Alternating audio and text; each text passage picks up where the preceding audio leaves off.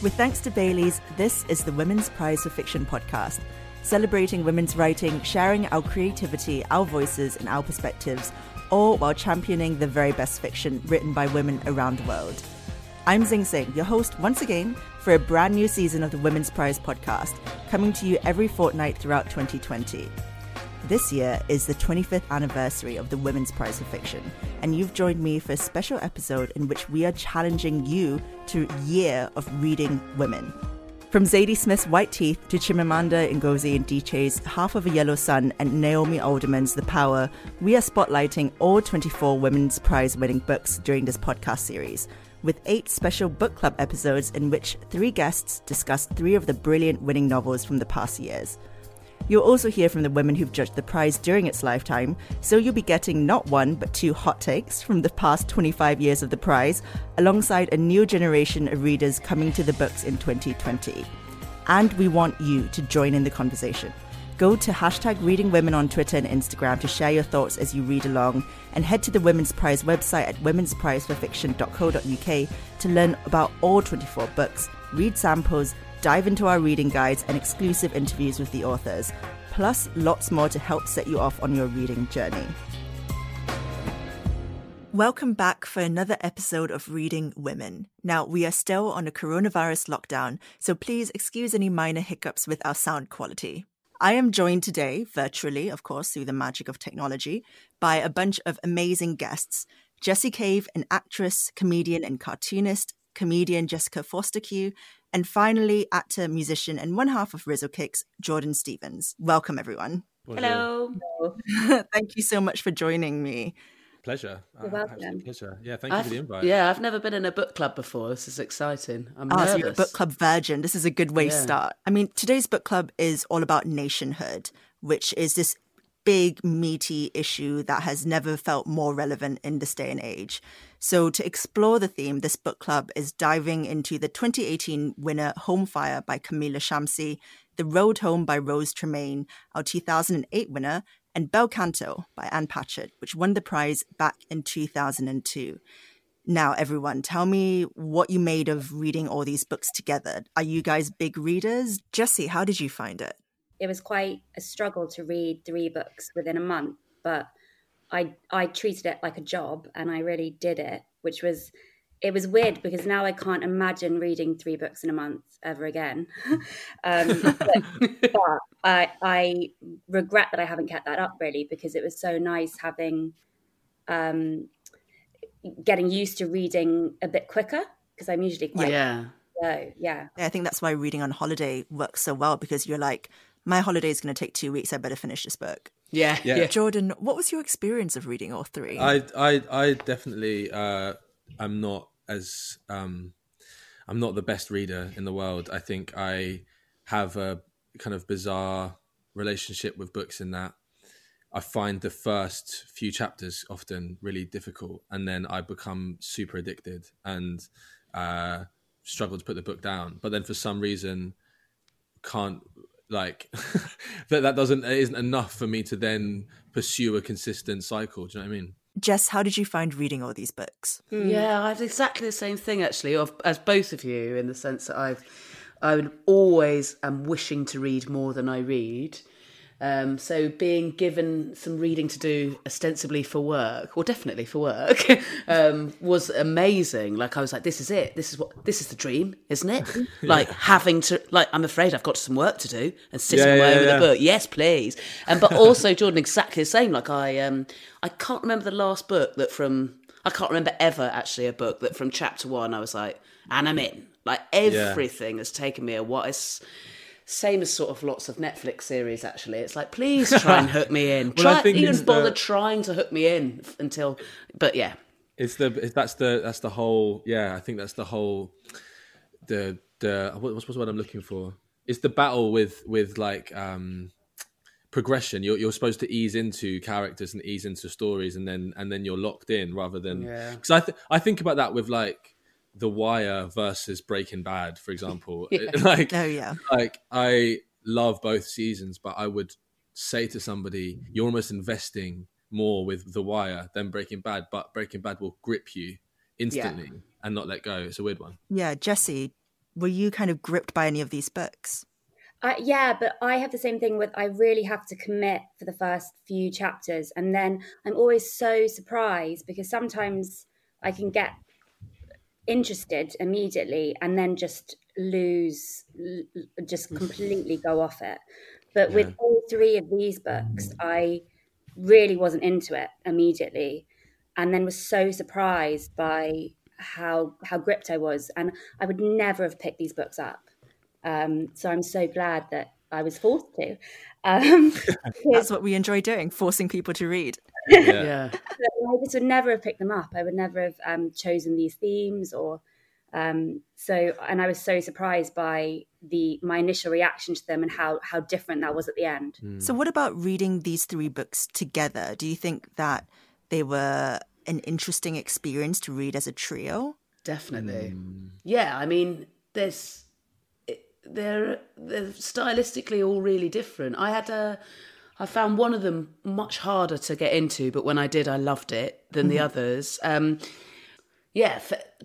Lots of kind of tricky relationships, especially parent and father and kid relationships, nationhood, travel, ideas of home, death. I mean, they all ring around in all of them massively. Oh, definitely. Jordan, what was your experience? I didn't.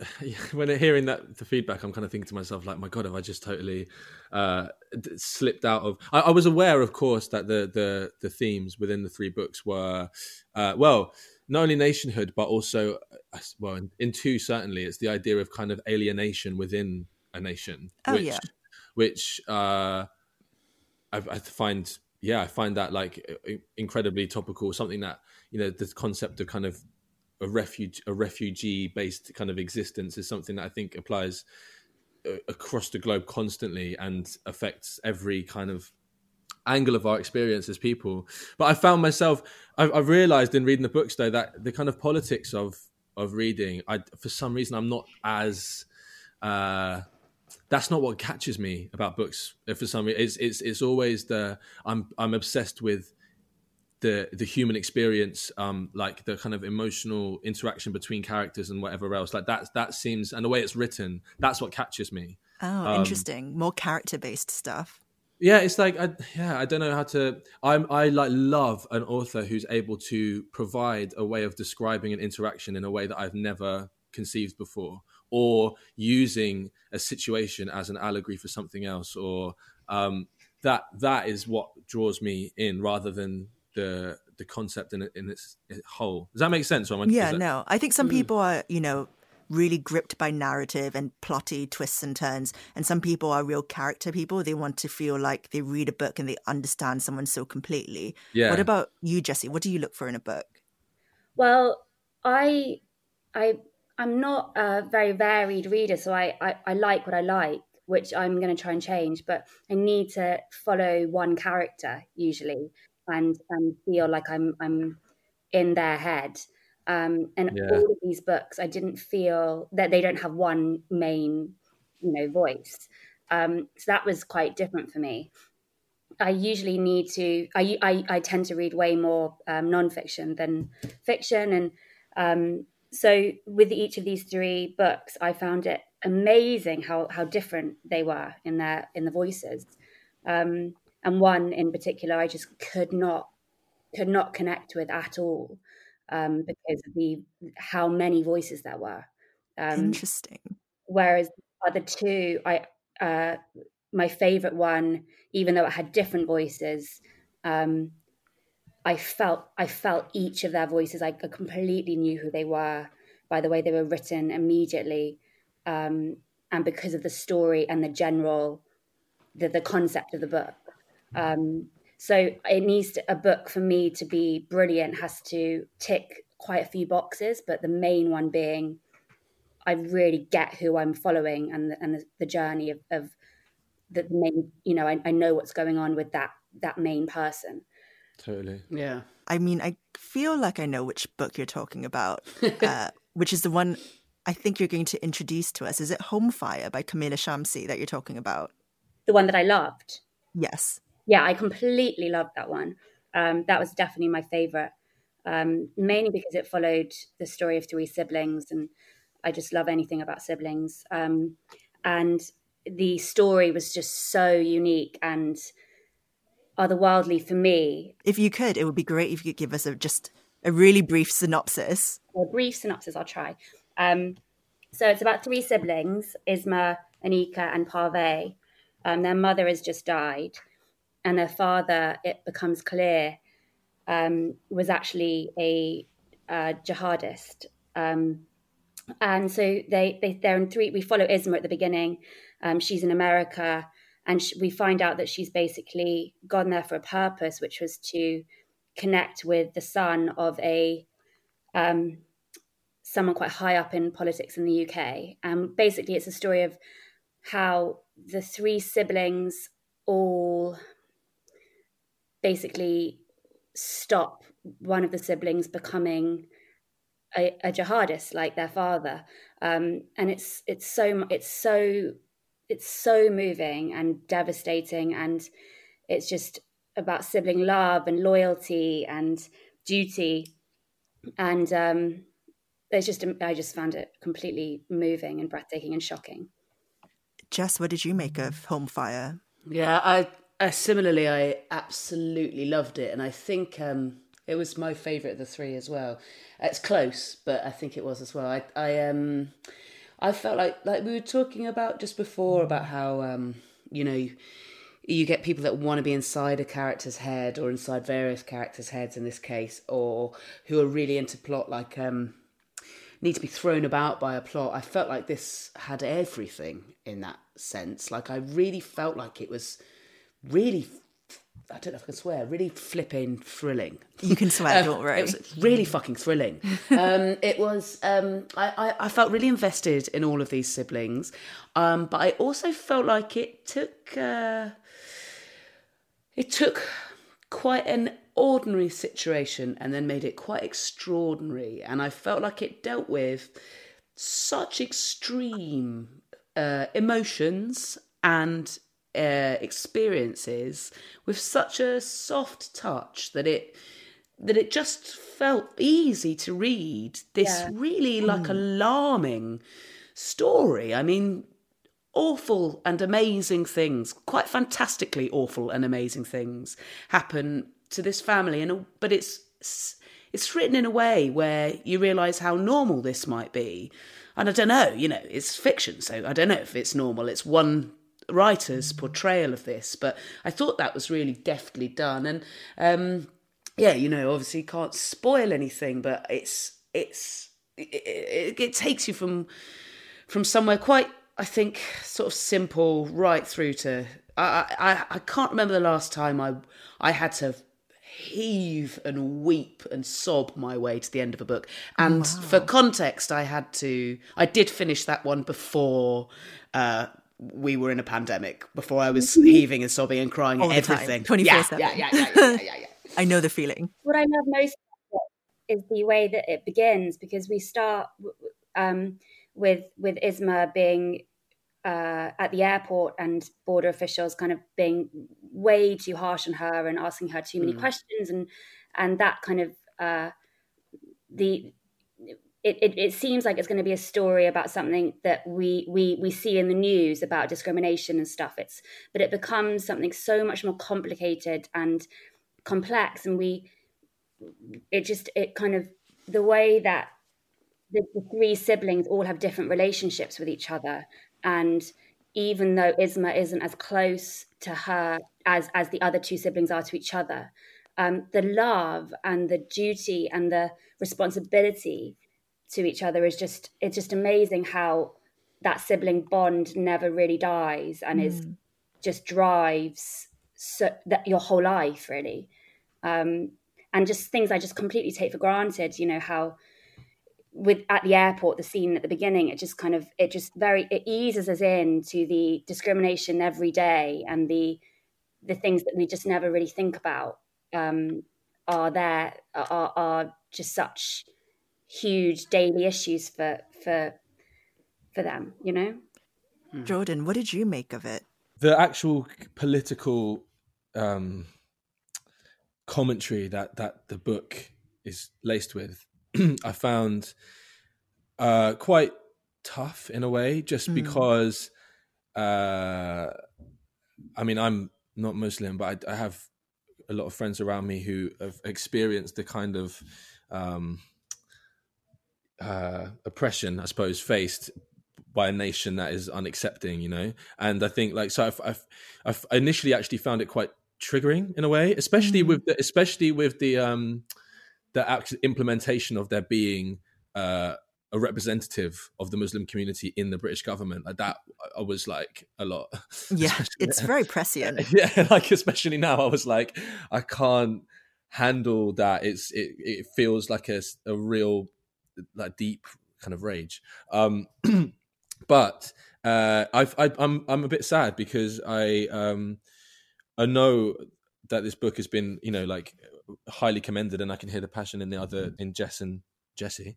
But it was, for me, it was the example of like my issue with just the actual like wording of things. Nothing to do with the actual content of the book. For some reason, I found the sentences really difficult to engage with, and actually the shift in voice for some reason threw me. I feel like really upset. Like, I feel upset because it's like it's I get this sometimes, like, you know, where it's not about what's being said, it's how it's being said to me. I've had it before with like emails, even, you know, if someone structures an email in a certain way, I can't process it properly. Yeah. And I think it's so subjective, though, the way you read a book. Like, one person's idea of incredible writing flair is another person's idea of just being overwritten and pretentious. Right. Yeah. So I think the bits about writing that I adore are the description of interactions and being able to place myself in an abstract something, I don't know, amidst the concept, and I didn't feel as into that. It's interesting you mentioned the Home Office minister, who in the book is nicknamed Lone Wolf because he's so kind of aggressive and political and manipulative. Because I actually didn't know this when I read the book, but this book predates people like Sajid Javid and Priti Patel being literally home secretaries. I know. Yeah. And Wild, apparently Camilla Shamsi got nicknamed Nostra Shamsi, as in Nostradamus, by her friends for predicting that this would happen. Wow. It's, I mean, look, Brutal. it's a real, that's what I mean about it being like deeply kind of just summoning some kind of deep emotion, because it's that idea of becoming something other or betraying a part of yourself in order to be accepted. That's like, I think that conceptually isn't new, but for it to be such an accurate portrayal of what would happen is scary. Yeah. Now, I know some of you, well, two out of three of you mentioned that the thing you really loved about this was the characters' voices. Did you have a favourite character out of the different voices that are assembled in the book? The younger sister, I really really loved. was the older sister. Even though Isma takes a back seat towards the end of the book, I feel like the setting up of the story and the statuses of each of the siblings are so important, and the introduction just kind of her character and her story, and the fact that there's so much deceit, really clever work done by these sisters on behalf of their brother. I just think Isma's the brain behind that, and I'm an older sister, and I just the responsibility and the lengths you would go to protect them, even if they don't like you for it, is I can just relate to. Real love. Yeah. Real sibling love. Yeah. Jess, what about you? I think I really loved the younger sister, but only because I just found something about her so compelling. I didn't think it was I didn't have any more respect for her than I did for any of the other characters. Also, I think it's about that balance, isn't it? Of it's just brilliant writing in the sense that you've got such a lovely, diverse group of personalities who are so clearly still all from the same nest, and this, like you said, protectionism between them and stuff. But I could at least identify with the brother, but equally, I think it's just a sort of age and experience situation. I still felt empathy for him, a lot of it, and I think it's very cleverly done. But I think what was really nicely balanced between the sisters was that sort of sensibility of the elder one and sacrifice, actually. But then it also needed the sort of fire in the belly of the younger sister to sort of make the thrillingness of it all move along. Yeah. I mean, it's very operatic. It's very tragic. Yeah. So I think we're going to move on to our next book now. But before we do that, let's hear from Sarah Sands, the editor of the Today programme on the BBC and chair of the judging panel in 2018. She's going to tell us why Home Fire was picked as the winner. It was a book that immediately stood out. It was a gripping plot. And it was also had this resonance because it had these echoes of Antigone. So it was a sort of Greek tragedy in a way supplanted into contemporary issues. So, and it was really about sort of conflict of loyalties, family, faith, politics. And so there were big themes, but it was done in a very sort of contained way. You understood the characters, and it did have this really sort of obviously compelling ending. So it was a book you couldn't put down, but that left you with a sense of it had a trail to it. It wasn't just plot. It was much more than that.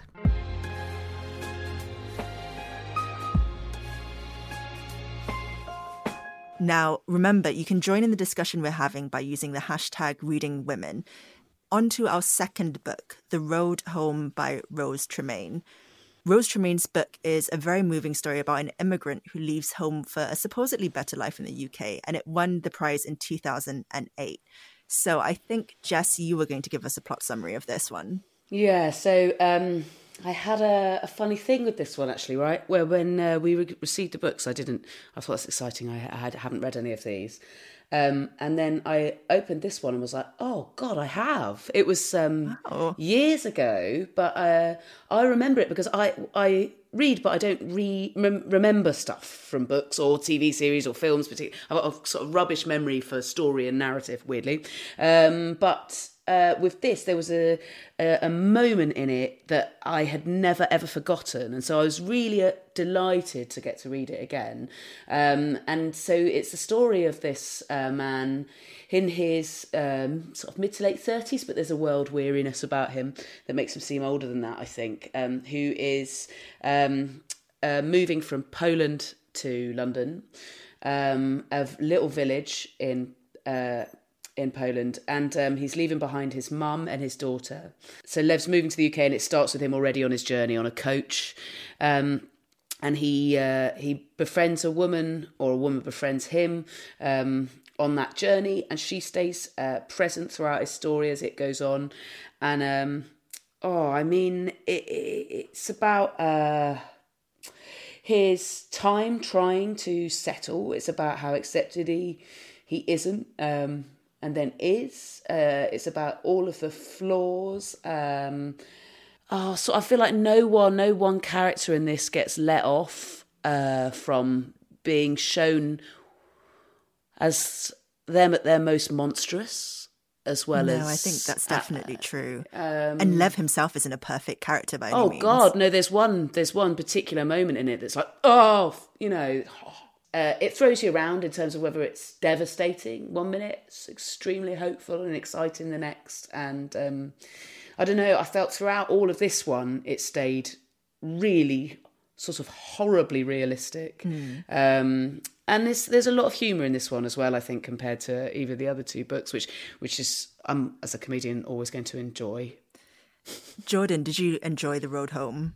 Yeah, I did. This book definitely had that... I'm trying to think of a way to describe it. The richness of character, I definitely agree with. I agree with pretty much everything Jess said. I think it's really important to have a book that it's easy. I think for especially someone who lives in London or there's this kind of idea of multiculturalism, or there's this kind of belief that it's an accepting home. But still, I'd even find myself looking at a person and I haven't necessarily engaged with why they're there or like what they would have gone through to be in that space, and reading a story, and I don't know how to. I'm struggling with the words. It feels. I know that's the power of story writing, but it added a massive dimension to, I suppose, my own privilege, or just the fact that I wouldn't necessarily engage. Do you know what I mean? Like, I don't think I'm definitely not someone who would actively ignore or like not, you know, or not be welcoming or loving. But still, you know, that's the beauty of storytelling, is you know, an added level of compassion and understanding.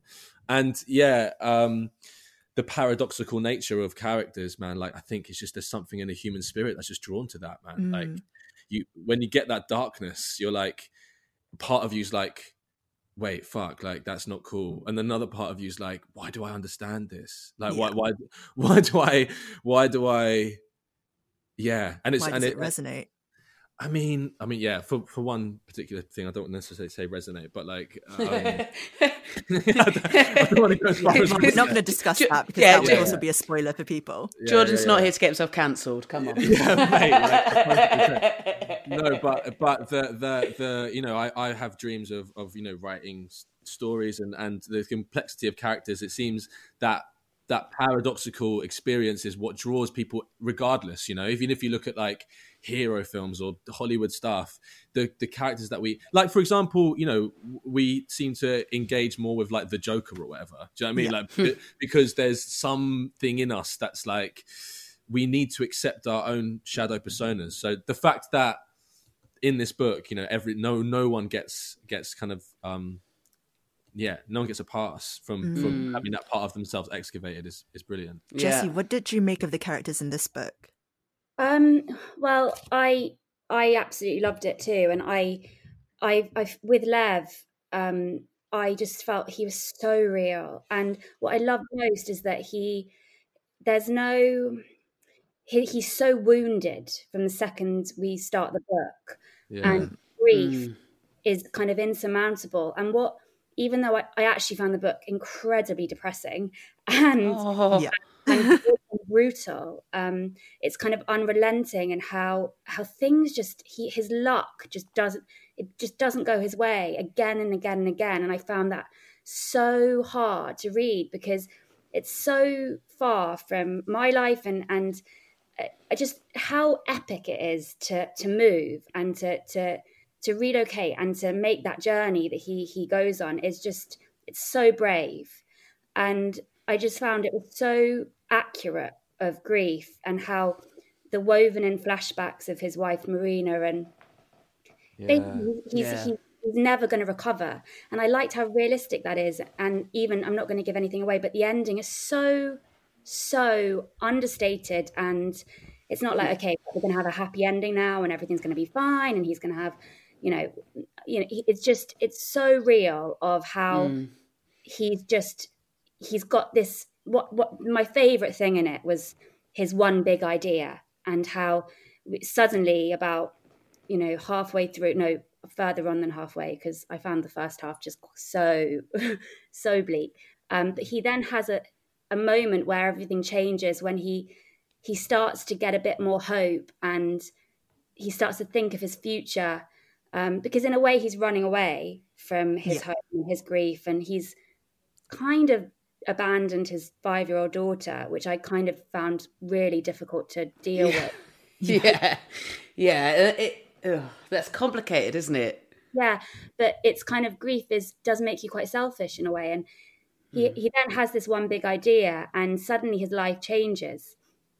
And I just love that, because it's all you need to get by sometimes is just an idea that's going to get you through. And even if it doesn't work, or if it's too big and people say, no, it's too much money, it's never going to happen, it doesn't matter if you really, really believe in yourself and that idea. And I thought that was the most moving thing about this book, that you can change your life by just trying and having an idea. And he's not so many times, but he manages. He just manages to save himself, which is just beautiful. I think it's Absolutely, and I think that is the reason why I didn't, even at the end, I found it quite joyful, but I think it was because of exactly that. For the last sort of third of the book, you get this, you realise the whole book feels like suddenly it's about, the whole story, feels like it's about the sort of curative power of finding something to be excited about. Which and it's so implausible, the thing that he's excited about. But and then also, I don't know, there's a million different messages in there about the power of working for something, how rewarding it feels to have something you've earned. Like this, it's so and about sort of sensitivities and pride and. I think it's so true that in life, some people just get more luck than others. Yeah. Some people are given one bad thing after the next bad thing, and it's not their fault. But then also that luck isn't necessarily relative to peace either. Yeah, because Lydia, who I think is given the alternative lucky route of coming to this country and just landing on her feet and getting a lucky break, and everything seems to be fine. She's not actually happy at the end. Yeah. And it's amazing how I think I don't think that Lev would have ever chosen to become a chef. But what happens is he stumbles into this job, and that I think the one great character, there's so many great characters in it, but I really think that even though he's not a massive character in the book, but G.K. Ash, the chef, really is formative for Lev. He sees that Lev's got kind of work ethic and determination and gives him a chance. And because of that, Lev's whole life has changed. And I kind of love that idea that people who didn't know that they had a skill, suddenly they've got a future because somebody's just said, no, I think you're quite good at that, actually. I think you could do that. And even though, it doesn't work out with G.K. Ash, I think that that's a really important moment and quite apt for a lot of people's careers. Sometimes you go in a completely different direction because somebody says you should do that, or you should go to art school, or you should sing, or you should be a comedian. You be a comedian. Your whole life changed because somebody said, giving you a little bit of luck, giving you a little bit of belief and encouragement. Well, I think that's a great and very hopeful note to end our discussion of the book on. Before we go on to our third and final book, here's journalist and broadcaster Kirsty Lang, the chair of judges in 2008. Now she's going to tell us why Rose Tremaine's The Road Home was their winner. It is, in my view, an incredibly important book. And I say that because it's about one of the biggest issues facing our society today, which is migration. We were all aware that the great move of Eastern Europeans had started and was a few years in, and we were all aware that every day in our lives we were encountering, somebody from Poland or wherever, at our local coffee shop, or plumbers, builders, banks, social services, and asked ourselves the question: did we really know what it meant for them to leave everything behind, to arrive in this alien culture, barely speaking the language, not understanding the social mores? And what's fantastic about this book is it's a great act of empathy because it takes us inside Lev's head. This podcast is made in partnership with Bailey's Irish Cream. Bailey's is proudly supporting the Women's Prize for Fiction by helping showcase incredible writing by remarkable women, celebrating their accomplishments and getting more of their books into the hands of more people. Bailey's is a perfect adult treat, whether in coffee, over ice cream, or paired with your favourite book. Official announcement: sunshine is coming our way. Celebrate the changing seasons and the sweet taste of spring with a Bailey's on Ice alongside your favourite shortlisted book. Or, if you'd prefer a vegan treat, try Bailey's Almond for the delicate taste of almond with a blend of real vanilla. Our third and final book for today's episode of Reading Women is Bel Canto by Ann Patchett. Now, this won the prize in 2002, and unlike the previous two books we've been talking about, it's not set in the UK. It is in an anonymous South American country where a political kidnapping goes very, very wrong. Now, Jordan, I think you said you would kindly provide a synopsis of this book for us. Yes, right. So a Japanese diplomat is basically hosting a party at his house, and and he kind of invites his favorite opera singer, to be delivering the entertainment. And at this party are like a whole host of important people from various nations, and it's very much kind of like a status thing, but also, you know, like a political thing. It's networking, and but it's his birthday. But that's anyway. I'll get into that. But anyway, it's his birthday, and at the same time, because of who was supposed to be at this party, there is a terrorist invasion, and the whole party is held hostage. But actually, the person they arrived to take isn't there, and so you have this whole book of this kind of bizarre standoff with a group of terrorists who haven't got what they want and are trying to figure out a way of getting it. A whole party of people who don't really speak the same language or really know each other, and then this outside force being the police, and a hilarious negotiator who just got this standoff basically. And but the book for me is kind of not really anything to do with that, but that is the premise of the book. I don't say the end in that. No, don't say the end. Don't spoil it for people. It's such a fine line to walk between enticing people to read the books, and spoiling them so they don't want to read it. So we're doing a good job so far. Yeah, well, it's for me, this was my favorite book. And I wonder why now. The way you introed it, I was like, do I like this because it's not to do with London? Am I like triggered by my home? I don't know. I felt more of a sense of escapism, being that it was so kind of far removed. But it's just, there's something about having a kind of chorus of people in one space. It's that, and in the writing, Anne Patchett, she's able to use a situation that's essentially static to be able to investigate like the fluidity of people's lives, and that like just had me hooked. And the way that like a tiny thing could happen within this standoff, a tiny part of a negotiation, or something to do with food, or something to do with an injury, and from that one tiny thing you're able to find out more about the lives of the people around, which I don't know. I think for me that just totally drew me in, and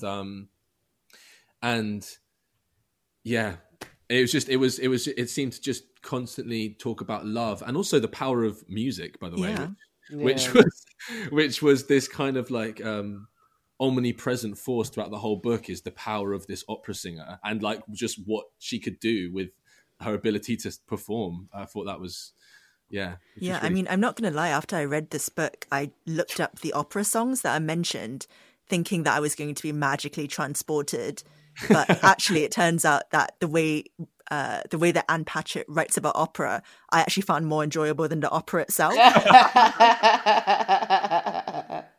Yeah, I mean, I haven't listened to any opera since. I was happy to read the book. That stuff about the power of music in this one, and the link that gives to nationhood as well, or actually that kind of global, acknowledgement of that music. It was all around the world that people were moved, even when they didn't understand the language of that. I felt like that mirrored a bit in the relationship that some people had towards food and eating in The Road Home, actually. Music and, I think music in Bel Canto and food in that one seemed to be this like, this very emotional, very universal kind of leveler or bringer together of, and also way of connecting to where you're from and yourself. I mean, that's one of the things I miss most about lockdown, going out and eating with friends, going out to a gig, or listening to live music. Yeah, collective experience of that stuff in a genuine sense. In fact, this book I was overwhelmingly grateful I'd already read when lockdown started. I think this about this group of people kind of trapped, but who, without spoiling, kind of, I don't know, some of them start really enjoying it. Start thinking, oh God, I'm so glad I didn't read that at a time where I'm struggling with being physically not allowed out. it's absolutely fascinating, this one. I've heard stories like that though. I have heard stories of like, of people being brought together in that eventuality that you would never have expected. Absolutely, because I think, you know, going back to talking about the road home and Home Fire, I suppose, as well, is that an underlying thing that ties everybody together in the entire world is grief. No one is exempt from grief, and it is a language that crosses every border. And I think, like, especially when it's concentrated like that, I think, you know, it can be quite powerful. I know it is up in the air as to whether or not it seems realistic, but I think it can be more powerful than we maybe give it credit for. Jessie, what did you think about Bel Canto? Did you think it was necessarily realistic? Well, the other thing that I think ties us all together is want and our own kind of personal desire. And I think we all can't help sometimes wanting things that. So, for instance, the president who never makes an appearance in the novel, he and the terrorists invade the party because they want to capture him. I just found it so great. He stayed at home to watch an episode of his favourite. That idea and that being the reason for the whole book, I thought was just amazing, and the concept of it, and it's so filmic.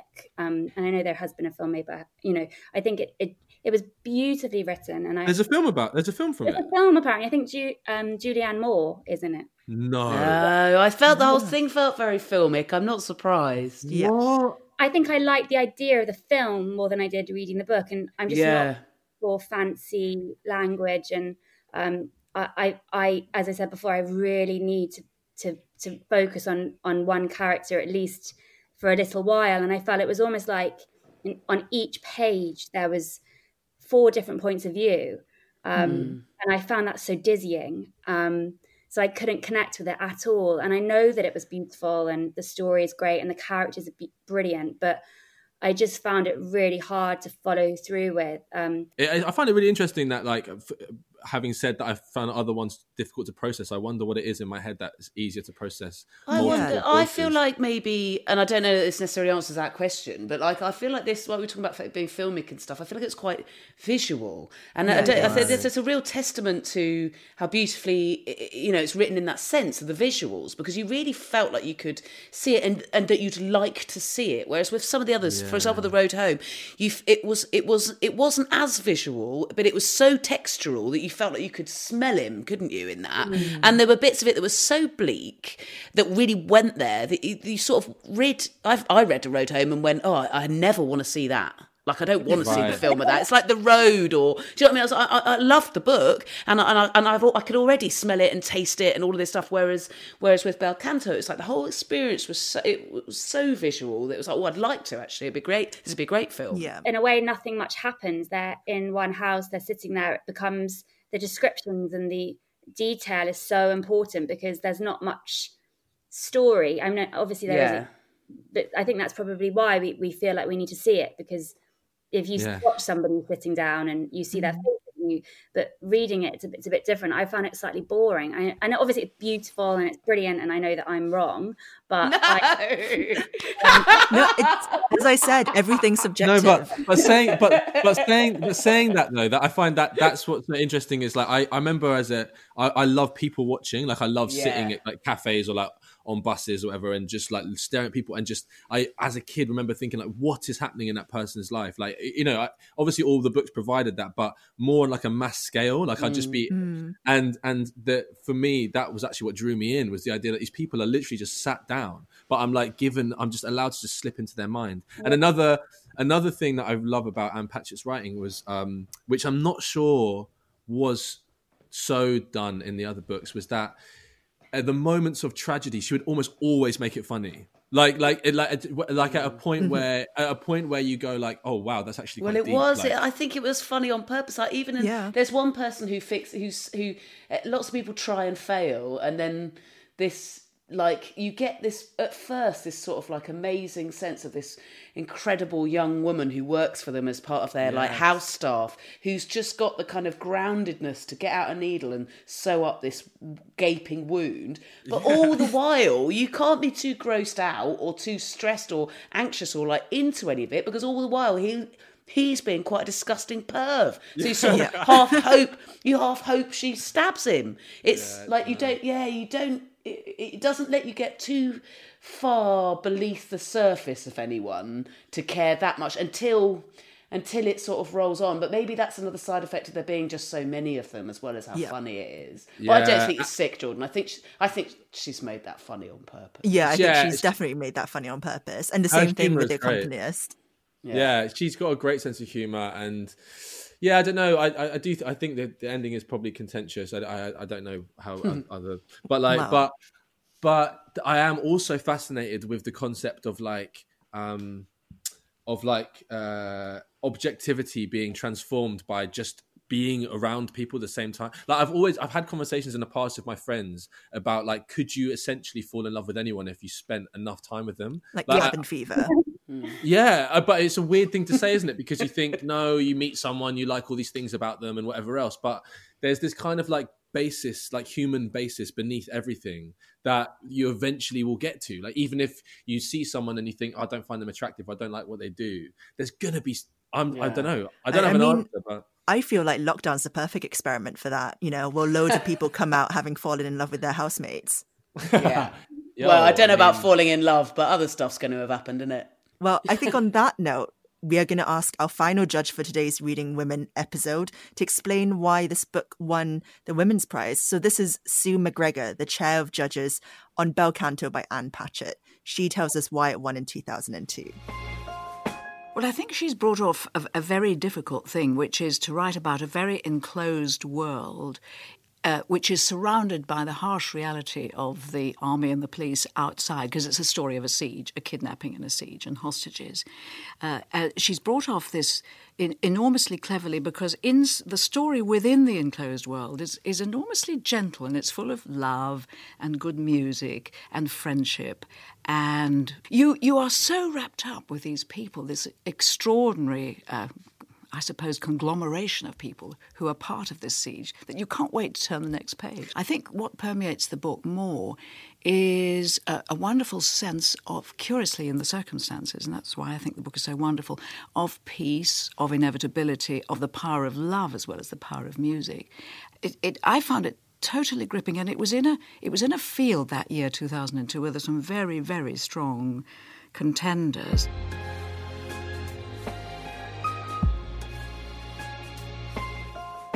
So finally, we have reached, I guess, the end of this podcast episode, but I have one last question left for you guys. These books were published in 2002, 2008, and 2018. So how do you think they sit in their current context now? You know, do they still feel relevant today, or do you feel like you can tell that these were written some years ago? Ooh. I feel like with Bel Canto, it could have been written, it's kind of timeless. With Homefire, I feel like it's very modern, very now. And with The Road Home, that probably is one that I feel like was written a while ago, but it's still, I think that will keep coming up to be important and valid. And yeah, I feel like that's probably the only one that's not, I could tell wasn't written this year or last year. Did any of the books kind of change your opinion or perspective on anything? Yeah. Yes. Yeah, Jordan? definitely. Well, The Road Home, I think more than I'm not sure if it changed my perspective, but like it you know, it's just a reality check, I think.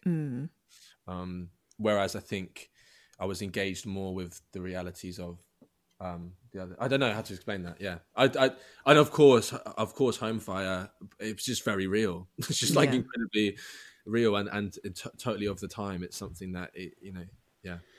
I think Homefire for me, I don't know about changed perspective, but it felt like a gift to get the perspective of a family in the belly of terrorism, basically, because it's up until reading that, you've only ever seen it from either the point of view of, news about actual stuff, or mocking, like, what's there's an Armando Iannucci film, isn't it? Four Lions. It's brilliant, very funny, but, a total satire. So I don't know, I felt sort of grateful for that point of view on it all. And I felt like it felt very important for that. But I agree. I think The Road Home and Home Fire have the most potential to sort of begin to feel dated in a shifting world. But certainly perhaps a post-Brexit world. in terms of The Road Home. But I thought all three of them were great. What about you, Jessie? Well, I think The Road Home and Home Fire made me realise that all of the characters there aren't striving for happiness. They're just trying to get by and trying to adapt to their situation and their new normal. And I think that was quite inspiring for me. I think because usually the books I read are about, they usually have some kind of happy ending, or with the characters that there's some kind of something that happens that kind of solves things. And what was nice about these books is that they didn't have a clear ending and a clear good ending, but they were still, the characters were just trying their best. And I really, really related to that and enjoyed that, and was kind of felt privileged to read them, and also reminded me of my privilege. And I just felt so sorry for these characters. Yeah. Which book do you think will stay with you the longest? Well, even though Home Fire was my favourite, I think probably The Road Home. I just think Lev's story was so sad, and I feel like I know him, and I think that character will stay with me for the longest, I think. What about you, Jess and Jordan? I think the same. I think as much as I felt like Home Fire was the most kind of original of the three in terms of types of book that I'd read, or the perspectives that it was from compared to any other thing that I'd read, I do think it's Lev in the Road Home. And I didn't finish saying it earlier, but the bit that I remembered from the book, from having read it, a decade ago, was when he first arrives in London into Trafalgar Square. And remember getting this when I read it a decade ago, I'd not long moved to London to go to university from a tiny village in Dorset. And I remember walking on my own from my halls in Holborn into Trafalgar Square and being like, fucking hell. And I remember thinking, my God, imagine that. But you've just left your home and your family and your kid and your everything, and you're penniless. And I don't know, again, a real sort of privilege check, but I don't know. I won't ever forget that first bit where he walks into Trafalgar Square and how she describes it and stuff there. It's an incredibly powerful scene. What about you, Jordan? Which book do you think will stay with you for the longest? I don't know. I feel like a dickhead because I just it'd be boring if we all agreed. I know, but is there something? I need to do some soul searching after this. I feel I'm gonna sit down. I'm going to sit down and journal. I feel there's definitely something in me that like I feel like I've interacted with the stories that like various degrees of those stories, like on a personal level, and like and just I suppose politically in regards to, I don't know, just various protests and whatever else. So like I definitely, those stories will stay with me. And Lev as a character, 100%. Home Fire in its accuracy, 100%. But it hurts. It hurts, and I think for me to want to escape, like to actually kind of fall into something else, I think that maybe that's what it is. Maybe there's a selfish part of me that truly wants to escape with a book, and I think Bel Canto obviously provided me that, because it was almost a little bit surreal. And there are interactions between characters in Bel Canto, just the words, that's what I'm trying to say, just things they said to each other that will stay with me, just because it's a discussion of love and whatever else. I mean, as I always say on the podcast, it's totally subjective, and people read for so many different reasons. Some people read to see a new perspective, some people read to escape, some people read to find out more. I mean, it's so broad and varied. I mean, I think that's why literature is great, isn't Yeah. it? I would like to thank all of you for coming onto the show, because let's face it, the new normal means that recording stuff, a straightforward panel like this, would be quite complicated. So thank you so much for putting up with all the tech and, you know, joining me and reading all the books as well. I hope you enjoyed it. Thanks for having me. Thank you. I'm Zing Singh, and you've been listening to the Women's Prize for Fiction podcast, brought to you by Baileys and produced by Birdline Media. Now, you definitely want to head over to our website to find out more about the Reading Women Challenge, get exclusive video and audio content, and check out the hashtag Reading Women on Instagram and Twitter to join in the conversation around the 24 brilliant past winners of the Women's Prize for Fiction. Now, you can get hold of all the books we've talked about in today's episode and all of the Women's Prize winning novels we've discussed so far on the podcast by going to waterstones.com. We even have a very special discount for you. You can enter the code WPF25 at checkout to get 25% off each of the winning books. Please subscribe and don't forget to rate and review this podcast. It really helps spread the word about all the female talent you've heard about today. Thank you very much for listening, and see you next time.